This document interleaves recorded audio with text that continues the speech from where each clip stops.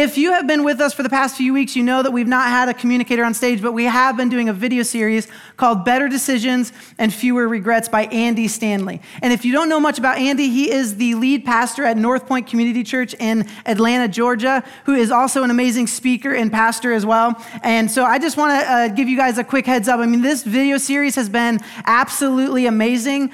He's been asking us 5 questions to help us make better decisions so that we can have fewer regrets in our lives. So I just want to say, I encourage you guys to pay attention as much as you can. You might be wondering, how do I engage in a video series?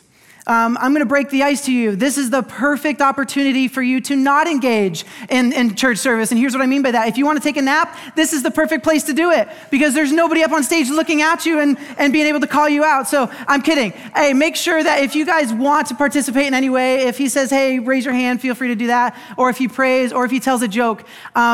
His jokes aren't that funny, if I'm honest with you, but that's because we have Trent and Tim who do amazing joke telling here. So anyways, we're going to pray and then we're going to dive into the rest of the service. So let's go ahead and pray. So God, thank you. Thank you so much for today. And God, I'm so grateful for what you have allowed us to do here at Epic, to lead people into a true life-changing relationship with you. So God, I pray that in this video series that we're in, that you would open our hearts, open our minds, and help us to be willing and ready to accept whatever it is that Andy has to teach us today, because ultimately it is from you. So God, we love you, and we give this morning to you. In Jesus' name, amen. So let's begin with a question that I'm sure you have pondered probably most of your adult life. Why are people who've had too much to drink inclined to make such bad decisions? You ever wondered about this? Why are people who've had too much to drink so inclined to make bad decisions? Anybody out there have any ideas? Oh yeah, I see that hand, go ahead. Because they've had too much to drink. No, that's not the answer. Anybody else? I mean, think about this. You've heard the stories. Perhaps you have some stories. Some are kind of funny now in hindsight. Some perhaps tragic. Some are still a bit hazy. So here's the question. What's the correlation? What's the correlation between alcohol consumption and poor decision making? I mean, as far as I know, and you may know of an exception, but as far as I know, there's no correlation between alcohol and good decision making, right? I mean, I've never heard a story that concluded with this. It's a good thing I was drunk, otherwise I might have made a really bad decision, right? Anyway, so back to my really bad question. Why are people who've had too much to drink inclined to make bad decisions? Now, physiologically speaking, there are 2 reasons, and you probably know this. Alcohol actually increases norepinephrine in the brain, which acts as a stimulant, and stimulants, of course, increase impulsiveness and decrease inhibition. So there's less sensitivity to the potential consequences of a decision. Perhaps worse, alcohol actually temporarily impairs the activity of the prefrontal cortex. You know about the prefrontal cortex? This is the part of your brain that enables you to connect the dots, to think rationally, and consequently, to make good decisions. It's actually that part of your brain that didn't begin working properly until you were about 20 or 21, or in my case. Anyway, the bottom line is simply this.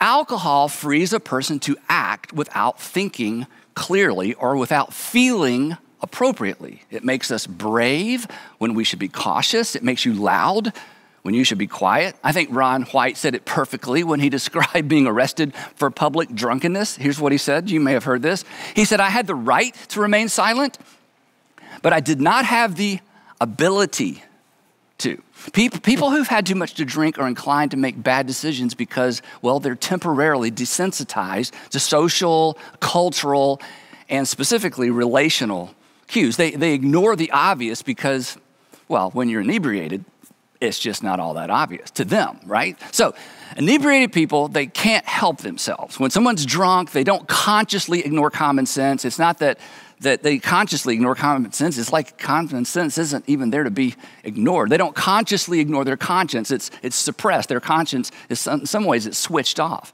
That's why the following afternoon, they or maybe you are texting with a friend. I did what? You're sure it was me? There's video? Anyway, and what does this have to do with you? Well, if you're drunk, it should be obvious. But of course, it isn't because, well, we've covered that, right? If you're sober, I want you to hang on and I'll tell you what this has to do with you. Actually, I'm going to tell you what this has to do with all of us in just a moment. Today, we're in part 4 of our series, Better Decisions, Fewer Regrets. Better Decisions, Fewer Regrets. And if you've been tracking along with us, you know that the big idea in this series is the often overlooked relationship between good questions and good decisions. Good questions and good decisions. Good questions actually set us up for good or better decisions. And I'm absolutely convinced that if you will get in the habit of asking, answering honestly, and acting on your answer to these 5 questions, you will make better decisions and you will consequently live with fewer regrets. Your life will be better, and the people who look to you, the people who depend on you, their lives will be better as well. Because, as we've said every week, we aren't the only people. We aren't the only people impacted by our decisions. And we're not the only people impacted by our regrets either, right? So in part 1, I suggested you memorized a saying from the book of Proverbs. Hopefully some of you have done this. And the saying goes like this: the prudent see danger, and take refuge. But the simple, the naive, they just keep on going and they end up paying the penalty. And the reason I wanted you to commit this saying to memory is, as straightforward as these 5 questions are, they're going to bring you into conflict with the sales associate that lives in your head. You know what I'm talking about. The sales associate in your head that wants you to act now, wants you to decide fast, wants you to decide on or focus on the immediate rather than the ultimate. And this saying or this verse is a reminder to look beyond the moment and not to look away from potential danger, the danger associated with the options you have a propensity to sell yourself on. These 5 questions will slow you down and help you see danger coming. Now, again, if you're tracking along with us, our first question, we called it the integrity question. And the integrity question is this: am I being honest with myself? Am I being honest with myself? And then we added a word, really. Am I being honest with myself, really? Or am I selling myself on something I'm going to regret later? So I hope you've been honest with yourself, even if the truth about yourself makes you uncomfortable with yourself. Our second question was the legacy question. And the legacy question is, what story do I want to tell? What story do I want to tell? When the decision that you're in the process of making right now, whether it's relational or financial or academic or professional, when the story or the decision you're making right now is reduced to a story you tell, what story do you want to tell? What story do you want told about you? And the good news is this: you get to decide. As far as it's up to you, you write the story of your life one decision at a time. And that brings us at last to our third question. We call it the conscience question. The conscience question. And this also brings us back to my opening question regarding inebriated people. Now, here's the thing. While intoxicated folks can't pay attention to external or even internal cues, us sober folks are often guilty of choosing to ignore external or internal cues, right? I mean, intoxicated people have basically silenced their conscience. But sober people often we sometimes choose to ignore our conscience. And by conscience, I'm talking about that internal tension competing for our attention when we consider an option that if we choose it, it's going to lead to regret. Intoxicated people can't help themselves, but oftentimes we won't help ourselves. And the outcome, the consequences, are often no less devastating. So our third question, a question we should ask anytime we're making a decision of any magnitude, is this: is there attention? Is there attention that deserves my attention? While I'm making the decision, when I'm considering options and I'm sort of focusing in on one option, does that option create attention that deserves my attention? Now, sometimes, actually, I think more times than we would like to admit, an option that we're considering creates tension inside of us. Something about it just doesn't seem exactly right. It gives us pause, causes us to hesitate. And initially, you know how this goes. Initially, we have no reason why. We have no idea why. Why is this bothering me? I've heard this referred to, maybe you've heard this as well, referred to as a red flag moment. My dad, he had a different way of expressing this. He would say, I have a check in my spirit about that. I have a check in my spirit about that. And as a kid, this would drive me crazy because I would want information, tell me exactly what you're talking about. And he would just smile and say, I don't know, I can't put my finger on it. There's just something that doesn't seem right about this. Now, you may have another name for it, but you know what I'm talking about, right? It's just that internal sense of something about this. I don't know what it is. Something about this, don't ask me a lot of questions. Something about this just doesn't seem right. And when that happens, you owe it to yourself to pause and pay attention to that tension. Pay attention to the tension. Don't ignore it. Don't brush by it. Don't rush by it. Don't talk yourself out of it. Pay attention. Let it bother you. Now, the problem, of course, with this whole idea is that this is not easy to do. And it's not easy for all the same reasons we've talked about in this series. Focalism blurs and exaggerates things. Confirmation bias distorts things. Our schedules compress things. Sometimes we're in a hurry. Sometimes somebody else is in a hurry. The salesperson in our head is always in a hurry. And in most instances, we're under the impression, and this is huge, in most instances, I think we're under the impression that what's bothering us isn't really bothering anybody around us. Everybody else seems to be fine with whatever it is we're considering. Nobody else in the office seems to be wrestling with their conscience. I mean, technically, it's not illegal. It's not immoral. But there's just something in you that feels like there's something not right about this. So when something dings your conscience, pay attention. Now, at this point, you may be thinking, and I get this. At this point, you may be thinking, okay, Andy, look, I'm not sure exactly what you're talking about, but I don't make decisions based on my feelings, some intangible tension that probably doesn't deserve my attention. I just look at the facts and then I decide based on the facts. Allow me to push back just a little bit. Actually, you don't, but I know it feels like you do. In fact, people who understand the brain and understand how the brain works, here's what they say. They say that when we have these red flag moments, it's actually a specific part of our brain alerting us to pay attention. And if we pause, we stand a far better chance of making a better decision. And if we don't pause, we sell ourselves right on past the tension that deserves our attention. And in fact, if you are into facts, pause and more facts may, in fact, surface. This isn't emotionalism. In fact, it's actually a facet of your intellect trying to slice through the fog of the exaggerated, distracting bits of information, cluttering your ability to think rationally. So pay attention to the tension. And then there's this. We've all had this experience. You're considering an option. You're in the middle of making a decision. You're considering an option, and you have a sort of a plan coming together, and nothing about it bothers you. And then somebody else comes along and points out something you hadn't considered before. And suddenly there's a tension where before there was no tension, a slight hesitation. And it's usually your mom, isn't it? I mean, moms are great about this. Honey, that all sounds good except for the fact that I think it's illegal. But it's not just our moms. Sometimes it's a friend. Hey, that sounds good to me, but what's your wife gonna think about that? What's your husband gonna think about that? Does your boss know about this? Tension. Can you afford that? Tension. Doesn't your contract rule that out? Tension. And of course, the problem with somebody else bringing things to our attention is that it creates relational tension, doesn't it?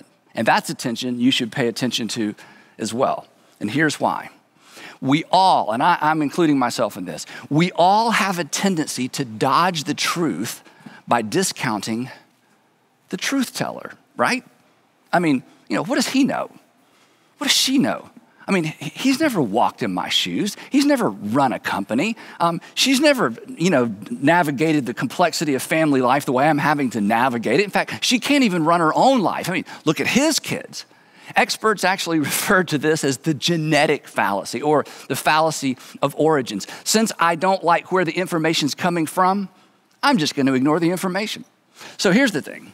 As you consider your options, if there's any hesitation around a particular option, pause and allow, and I don't know a better way of saying this, just allow that tension to rise up and get as big as it can possibly get before you decide. If something bothers you, let it bother you. If something about him just doesn't seem right, if something about him just kind of bothers you or about her just kind of bothers you, let it bother you, right? That job offer, that invitation, that deal, the fine print.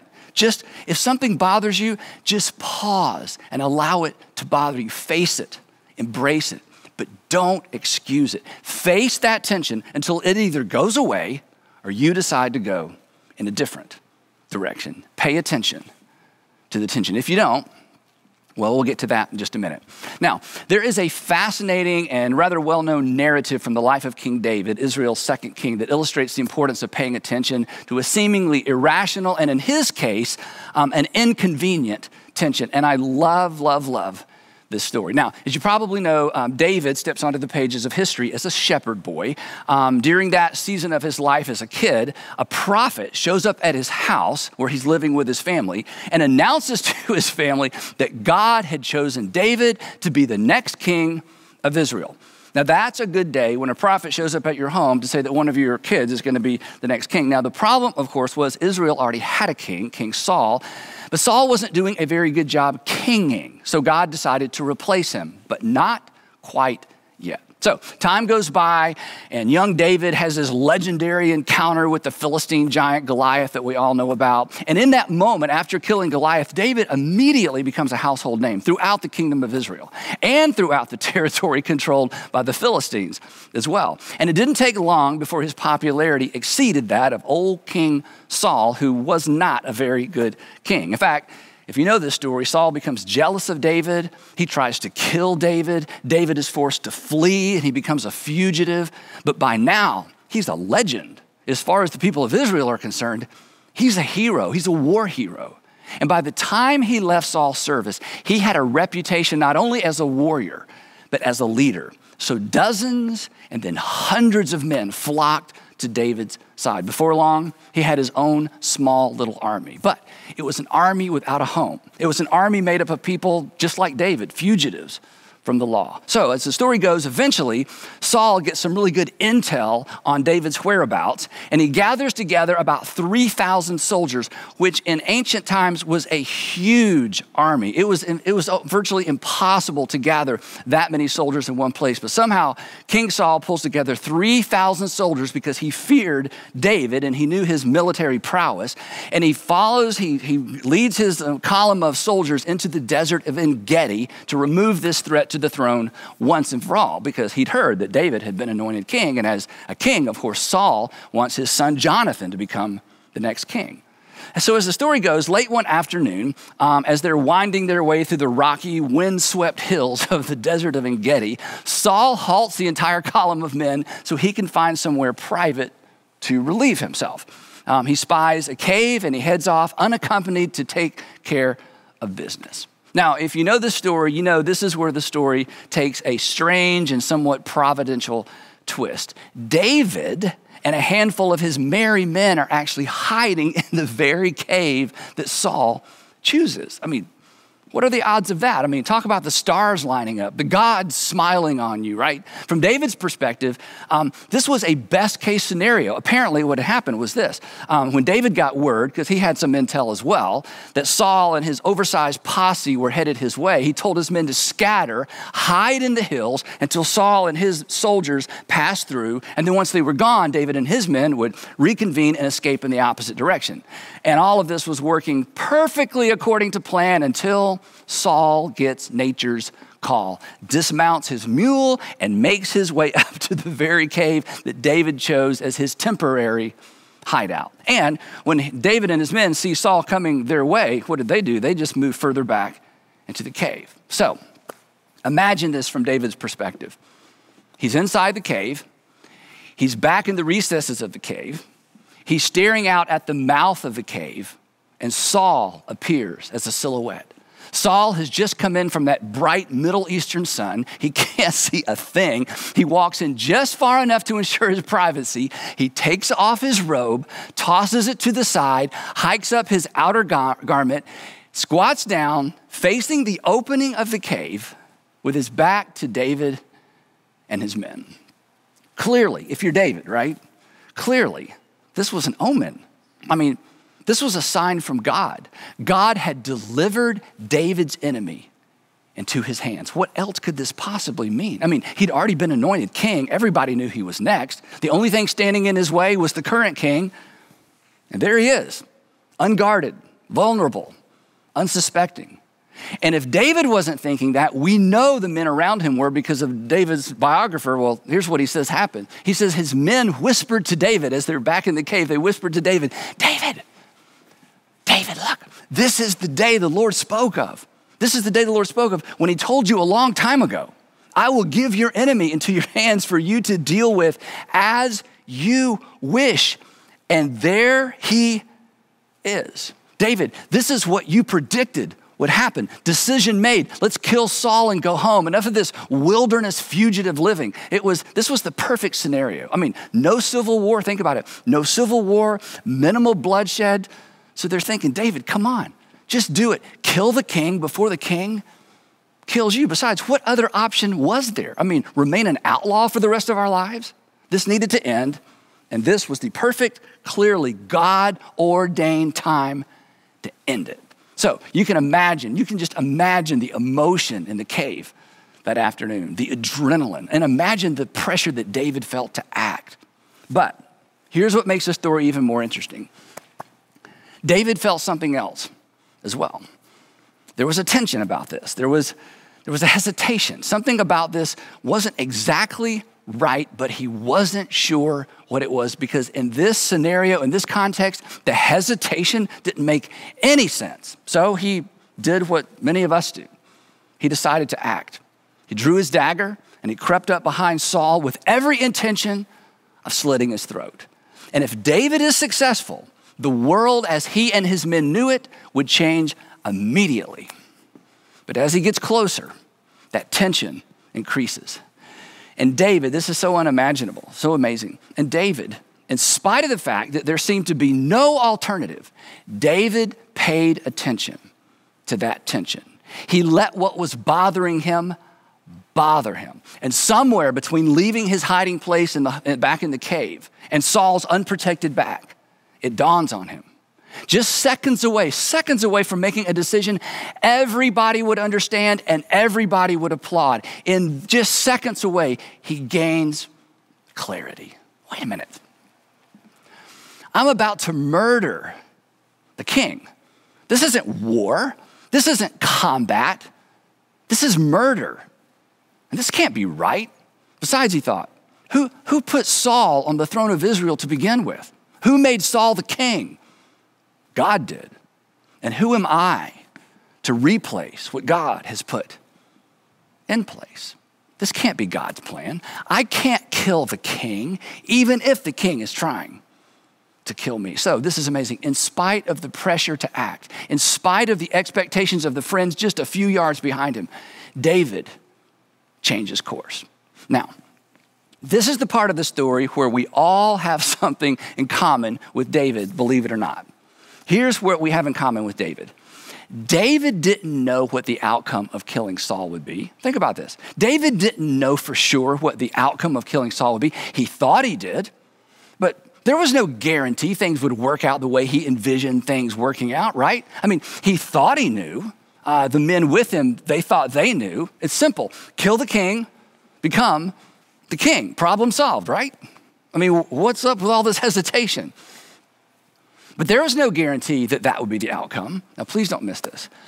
One of the reasons, this is so important, one of the reasons we ignore the tension when we're making a decision, one reason we just push through and ignore the advice of other people or the voice of our conscience, one reason we push through is this. We believe that in certain circumstances, we can predict the future, that we can predict or even control outcomes.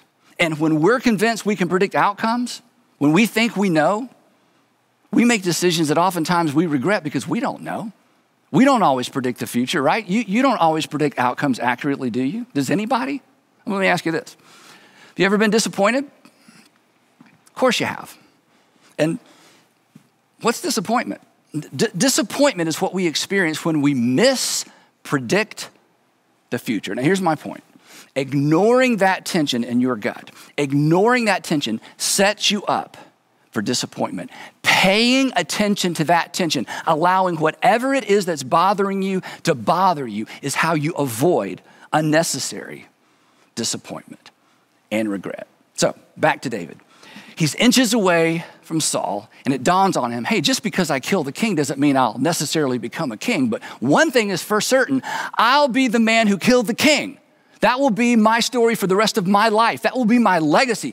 That's the story I'm going to have to tell my children. That's the story I'm going to have to tell my grandchildren. Imagine that. Grandpa, tell us one more time how you became the king, how you snuck up behind King Saul while he was using the potty and you slit his throat. You're so brave, right? I mean, that's not the story David wants to tell, and that's not the story David wants told about him. In fact, the author of this story says this, that David was conscience stricken. This is how we know he was paying attention to the tension. So somehow, some way, he paid attention to his conscience and he does something very few people have the self-control to do. He changed course midstream. Instead of murdering Saul, he cuts off a corner of Saul's discarded robe and he makes his way back to the men in the back of the cave. And of course, they are in shock. I mean, they were so close to going home, only to watch this perfect opportunity slip through their callous fingers. And the expressions on their face, they said it all. They basically were saying, David, you've got some splaining to do, right? And so he whispers, the biographer tells us that he whispers to his men, the Lord forbid. The Lord forbid that I should do such a thing. Wait a minute, why did you leave the recesses of the cave then? I mean, why are we here? The Lord forbid that I should do such a thing to my master, the Lord's anointed, to which they whispered, well, then let one of us do it. But David sharply rebuked his men and did not allow them to attack Saul. And Saul left the cave and went on his merry way, having no idea how close he came to losing his life that afternoon. Saul rejoins his men, gets back on his mule. He's preparing to continue his search for David when suddenly, this is such an interesting, dramatic part of the story, when suddenly he hears a voice calling his name, Saul, Saul, and 3,000 heads turn. And there stands the very man they have been hunting, the man they are paid to kill, the giant killer. There stands David. And he's in the mouth of the cave that Saul just exited. Can you imagine the drama of this moment? And he's holding something in his right hand. It's a piece of cloth, the color of Saul's royal robe. And Saul yanks his cape around to look, and sure enough, the corner is missing. And then David bows down to the ground. And at the mouth of the cave, he bows down, then he stands to his feet. He stands to his feet, and everybody recognized in that moment that David was the better man. Once again, David was the hero in his own story. He spared Saul's life when everybody knew that Saul would have taken his. And after a short speech, David concludes with this powerful, powerful statement, a statement that we should all take to heart. He says to Saul, with everyone listening, may the Lord judge between you and me. May the Lord be the judge between you and me. I'll wait, and I'll allow God to determine the outcome of this conflict. I will not take matters into my own hands, and I will not replace what God has put in place, and I will not play God in your life, Saul, and I will not play God in mine. And I will not use your bad behavior as an excuse to do bad things. Saul, I will not be like you. A measured response, for sure. A measured response that resulted from paying attention to an inconvenient, talk about inconvenient, an inconvenient, irrational tension. Now, back to the story. All eyes are on Saul. He's been humiliated by David, but here's the amazing thing. He wasn't humiliated by David's military skill. He was humiliated by David's humility. So, what do you do now if you're King Saul? Continue the pursuit, right? Pursue a man who could have taken your life but chose not to. Do you close your eyes, say, I'm going to close my eyes and count to 100 and give you a head start, right? I mean, even Saul knows better. So he turns his army around and he heads back to the city. Now, let me ask you a question. We'll get back to the story in a minute. Do you want to be the hero in your story? Do you want to be the hero in your story? Do you know that you get to choose whether or not you're the hero in your own story? Do you want to be the hero in your story? Back to what we talked about last time. Do you want to write a story you'll be proud to tell and you'll be proud for your children and your grandchildren to know and to tell? Then pay attention. Pay attention to that tension. Months later, Saul and his army are embroiled in a battle with the Philistines when a random Philistine archer stationed just behind the Philistine infantry launches an arrow intended to fall randomly among the Israelite army. But this random archer's random arrow found a seam in Saul's armor, and he's mortally wounded. He doesn't want to die at the hands of the Philistines, so he falls on his own sword, and he dies as the Israelite army is routed.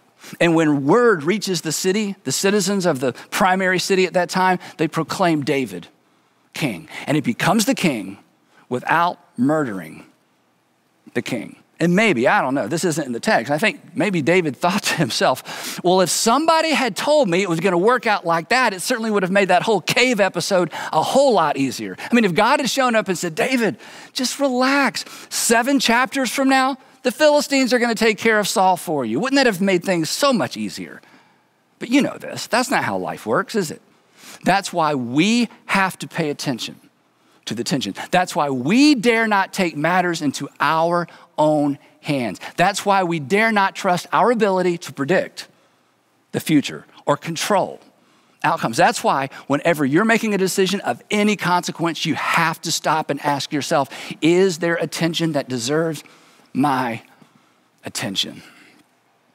Years ago, when my daughter, who's now married, was in the 8th grade, Allie, I was helping her study for a test. And you know how this goes, parents. You feel like when you're studying for a test with one of your kids that you're going to take the test the next day, right? So we're studying, and I really want her to do well, and she was a good student. And it occurred to me that Garrett, her older brother, had the same teacher in the same class 2 years before. So I said, hey, let me see if we can find some old tests to study from, you know, like you do in college, because she gave me that look. I'm like, no, this isn't cheating. This is just what you do. So I go digging around, and sure enough, I find an old test, and I assured Allie, hey, teachers, they change tests all the time. Otherwise, they wouldn't have given this test back. The next day, she goes in to take the test, and it's the same test. When she got home, of course, I asked what parents ask. I said, how did we do on our test? She said, Dad, it was the same test Garrett had, and I felt like I was cheating. And I said, no, you weren't cheating. That's not cheating. And then I go on to give her this long, convoluted explanation about why using an old test to study from isn't cheating, trying to ease her conscience, right? She interrupts me and she says, Dad, it's okay. I told him.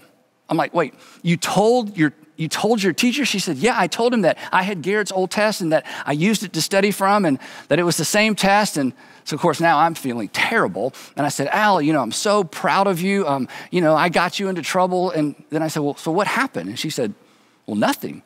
He said he had planned to change the test, but the copy machine wasn't working that morning. So he just used an old test and wasn't a problem. When Allie saw the test that morning, she had a decision to make, right? Do I tell my teacher or not? Now, I'm pretty sure that when I was in the 8th grade, I might have opted for not. Anyway, but when she thought about not, there was what? There was a tension. And she paid attention to the tension. And she told her teacher the truth. And I'm so glad she did. Otherwise, I would not have been able to use this story as an illustration. Anyway, now, what does all that have to do with you? Here's what it has to do with you. Here's what I know about you. The decision that you're wrestling with right now falls somewhere between choosing whether or not to tell your math teacher that you studied from an old test and murdering a king, right? But the principle is the same. If there's something in you, if there's something you can't quite put your finger on, or perhaps something someone else has put their finger on about an option you're considering, and now it bothers you, just stop. Pay attention. Give it some time. Let it bother you until you know why it bothers you. Don't ignore it. Don't brush by it. It may be, I don't know, it may be God's way of protecting you and protecting your family. This may be his way of keeping you from a decision that you will live to regret. That inconvenient, seemingly irrational tension may be the pathway to an option you've never considered, an option you didn't even know was available. So, here's the question. Is there a tension that deserves your attention? Is there a tension that deserves your attention? Every time you're considering an option, every time you're making a decision of any consequence, stop and ask the question, is there a tension that deserves my attention? And if so, pay attention to that tension. like David and like Allie, you'll be glad that you did. All right, why don't we give Andy a round of applause? Hey, if you fell asleep, this is your cue to wake up, okay? Hey, I just have a few announcements in just a second, but before we do, why don't we pray, and then we'll wrap things up in just a second. So God, thank you for this morning. God, I'm so grateful for the truth that we were able to take from Andy. So God, my prayer is that we'd be able to apply it into our lives even today. God, we love you so much, and we're so grateful for, again, what you're allowing us to do here at Epic. And so, God, I just pray that you would be with us for the rest of the day and the rest of the week. In Jesus' name, amen. So, hey, next week, don't forget, we are starting a brand new series called Issues. So if you don't mind, raise your hand if you would be willing to say you have issues. Now raise your hand if you could say, I know somebody with issues.